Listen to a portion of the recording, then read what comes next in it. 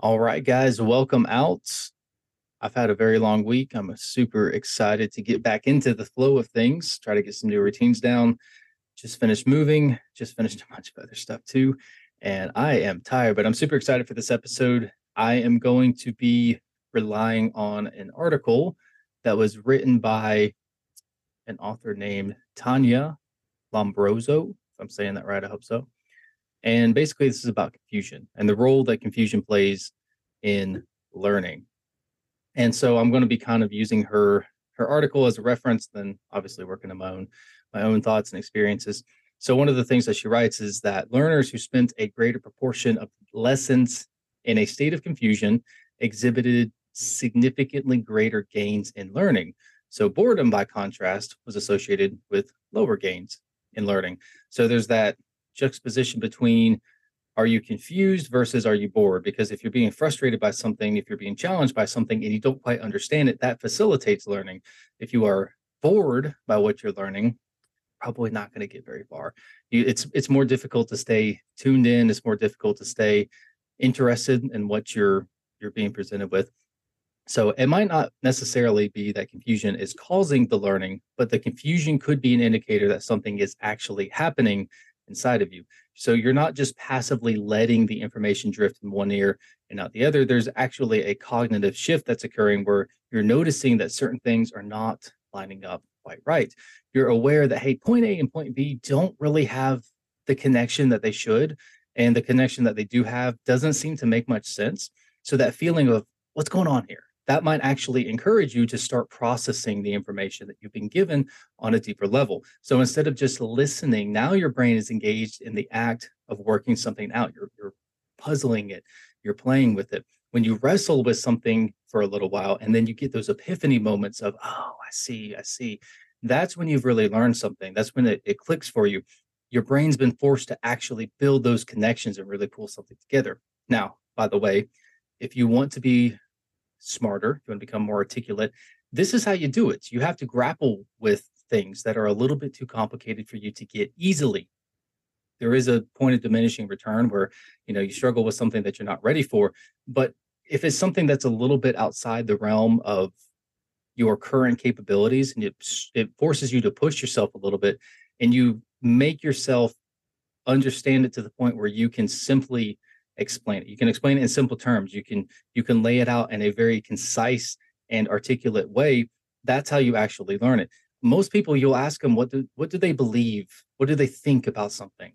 And they can't give you a clear answer. It's because they don't understand why they believe what they believe. They just think that sounds good, which is code for that feels right, and they don't understand how to express it because they don't even understand what it is that they have concluded. So the more you exercise your critical thinking faculties, the stronger they get. And I've noticed lately that I've been a little bit rusty in terms of how clearly I think, and I've been feeling some brain fog, and it's been really tough to get my head straight. And one thing that really helped me with that is getting back into books, getting back into reading, and especially things that challenge me to think differently. If you're not bringing new information and working it out so that it makes sense, your brain can start to get pretty stagnant. And it doesn't take long either. The better a book is, the longer it takes me to read, not because I understand it less, but because it forces me to take those ideas and those lessons and let them kind of tumble around a little bit. If I don't make them meaningful to me on a personal level, I pretty much guarantee that I'm going to forget all of it. So if I just go through a book and I just read it all real fast, I'm probably not going to retain very much. If there's a couple of things that force me to stop and go, oh, okay, I think I get that, or that doesn't quite make sense. Let me read that again. Let me process this a little bit. Those are the things that I remember. So one of the studies that she references in this article talks about how they ran an experiment that was intentionally confusing. So participants listened to a dialogue between people where those people would demonstrate inconsistencies in their speech, and they did it on purpose. So 1 minute they make a certain statement, and then when asked a question, a follow-up question, they would answer that question in a way that was clearly in opposition to their previous statement. So they're being inconsistent on purpose here. And the act of making people stop and go, wait a second, that doesn't track, that actually helped them to do better on the exam that followed afterwards. And it was on this topic. And really, what was happening there was that they weren't just blindly accepting the words as fact. They were being forced instead to think things through for themselves because they're noticing, hey, that doesn't quite add up. And I wish people would do that more when they watch the news and listen to uh, media and other forms of influencers. And what, on the other hand, that same study showed that boredom, of course, like I already said, is detrimental to learning. And I think that we've all experienced frustration before by trying to learn something that's not only confusing, but also boring. It just kind of makes us tune out and stop paying attention. And that's a huge problem with kids in schools, especially boys. They get bored easily, especially sitting still for 8 hours a day, listening to things that they don't find interesting or see any value in.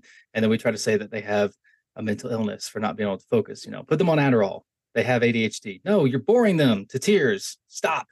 Stop telling us about what day the Revolutionary War started. Tell us a story about how brutal it was. Boys love that. I promise they'll pay attention if you make it exciting. Tell them how advanced math skills can help them take over the world, and then let them watch the James Bond movie. I bet you a 12-year-old boy will study pretty hard if he thinks that he can go to the Naval Academy and work in intel after seeing Pierce Brosnan airdrop in North Korea and surf his way to the mainland just to blow stuff up. Maybe I should go back to the military. Anyway, I would also like to point out that most people can learn something pretty quickly and hold on to that idea for a little while, but they struggle to retain the information. And anybody who has ever crammed for a test knows that you can do it, but you won't remember much of that information, if any, in 5 years. You might not even remember cramming for the test. I mean, really, how much do you remember from high school, from college? If you think back, especially if it's been 5, 10, 15, 20 years. And the reason for that is if something isn't stored in long-term memory, it just disappears. It kind of goes away. And on the other hand, the things that we do remember well tend to be the things that we struggled with a little bit, or they had something, there was something that happened that made them feel significant to us, which caused our brain to store that in the long-term memory. Otherwise, it just disappears. So I remember the last paper that I wrote in college because my teacher didn't like the topic that I'd take, and she refused to grade it objectively. We had a difference of opinion, and she made that very well known to me. And I worked really hard to make sure that my argument was airtight and to support my position with a ton of research. And doing that was super annoying, but it definitely exposed whatever weak links were in my logic. And there wasn't any weak link in my underlying logic, but the way that I was presenting it certainly had some holes. And I ended up having a much cleaner and much more clear understanding of that issue afterwards because I wrestled with it so much. It wasn't enough to just say, here's what I think, here's some evidence. I had to really get down and explain things on a deeper level. And when you force yourself to look at an issue and actually connect every single piece, you start to realize that you have a lot of blind spots. You make a lot of leaps in judgment. You say, okay, this makes sense. This makes sense. It makes sense that they go together. But then you start to have to question, why do they go together? Why do these things work the way they do? I get it that they make sense, but what causes that? Okay. What are some external factors that have a role in those things being true? And as you evaluate that, as you exercise your critical thinking faculties, you start to understand that it's easy to make those jumps in logic. And when you start to come back, when you force yourself to really dig in and get to the bottom of things, it changes it, right? You understand it on a deeper level, and that can be very frustrating, especially to realize I don't understand this as well as I thought I did. But that's how you get better. That's how you get smarter. That's how you learn to be more articulate. And I don't remember exactly what studies I used, but I do certainly recall a lot of the information. And again, forcing yourself to not take the easy answer, but to really get in there and examine each and every component. That will be confusing, but it is an indicator that your brain is really working. So don't get super frustrated with that. Use it as an encouragement. If you're struggling with learning something and it's new and it's overwhelming, it's confusing, try to shift your perspective and see that as an important first step. Fighting with it a little bit will help it sink in the long run. And you can also work those, in this process, you work the mental muscles that are involved in this, and those enable you to think critically in general. So it's about other things as well. It's not just about that one particular topic. You get better at piercing through the superficial external level that everybody seems to stay at. You get better at getting to the bottom of things and analyzing problems on a deeper level than most people do. And that is an extremely valuable and transferable skill. And it's one which most people never take the opportunity to develop. So if you have that, you set yourself apart very quickly. Everybody complains that no one thinks for themselves, but then they don't think for themselves either. They regurgitate information that they hear on the internet and from charismatic speakers like me. I know it's hard not to. It's hard to not get caught up in the appearances, but you guys should also think about what I say, about what everybody says. You need to analyze this and make it your own.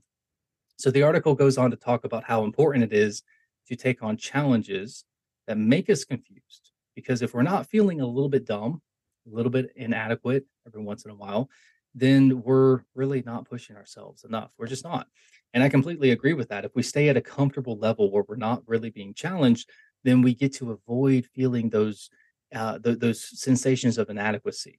And this goes back to that episode that we had a while ago. I think it was last year sometime, on the difference between a fixed mindset versus a growth mindset.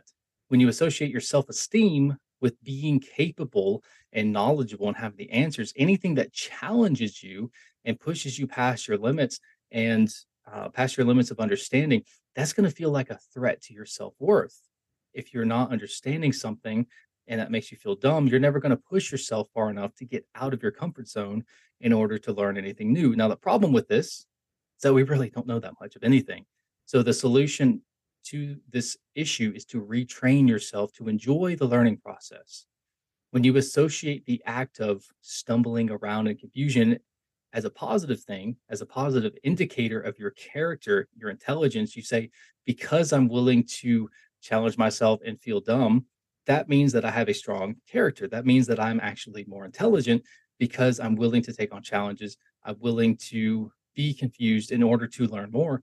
When that is where your self esteem comes from, you're no longer going to feel debased when you struggle to learn something. So instead of identifying as somebody who generally knows what's going on, you change that identity to to that of someone who seeks constant, continuous self improvement. So then you're no longer stuck doing the things that you're comfortable with. You are the perpetual learner who embraces the struggle and the turmoil. So confusion, in summary, it's a good thing, in certain moderation. And find challenges, things that confuse you a little bit, find problems that are a little bit beyond where you're at right now, whatever that is that applies to you. If you want to go to school, you want to do something academic, always be testing yourself, always be pushing yourself to do something new. If you're just learning for yourself, if you want to get better at your job, if you want to get better at life, if you just want to be more intelligent and you don't know where to start, just pick something, just challenge yourself, go learn one topic, go learn history, go learn psychology, go learn economics, do so, just pick something and challenge yourself, make yourself feel a little bit confused, and let me know how it goes, guys. Thank you so much for listening. If you enjoyed, make sure that you like, subscribe, share with your friends, hit the little 5-star review, leave some comments on here. Best of luck to you guys. I will see you soon.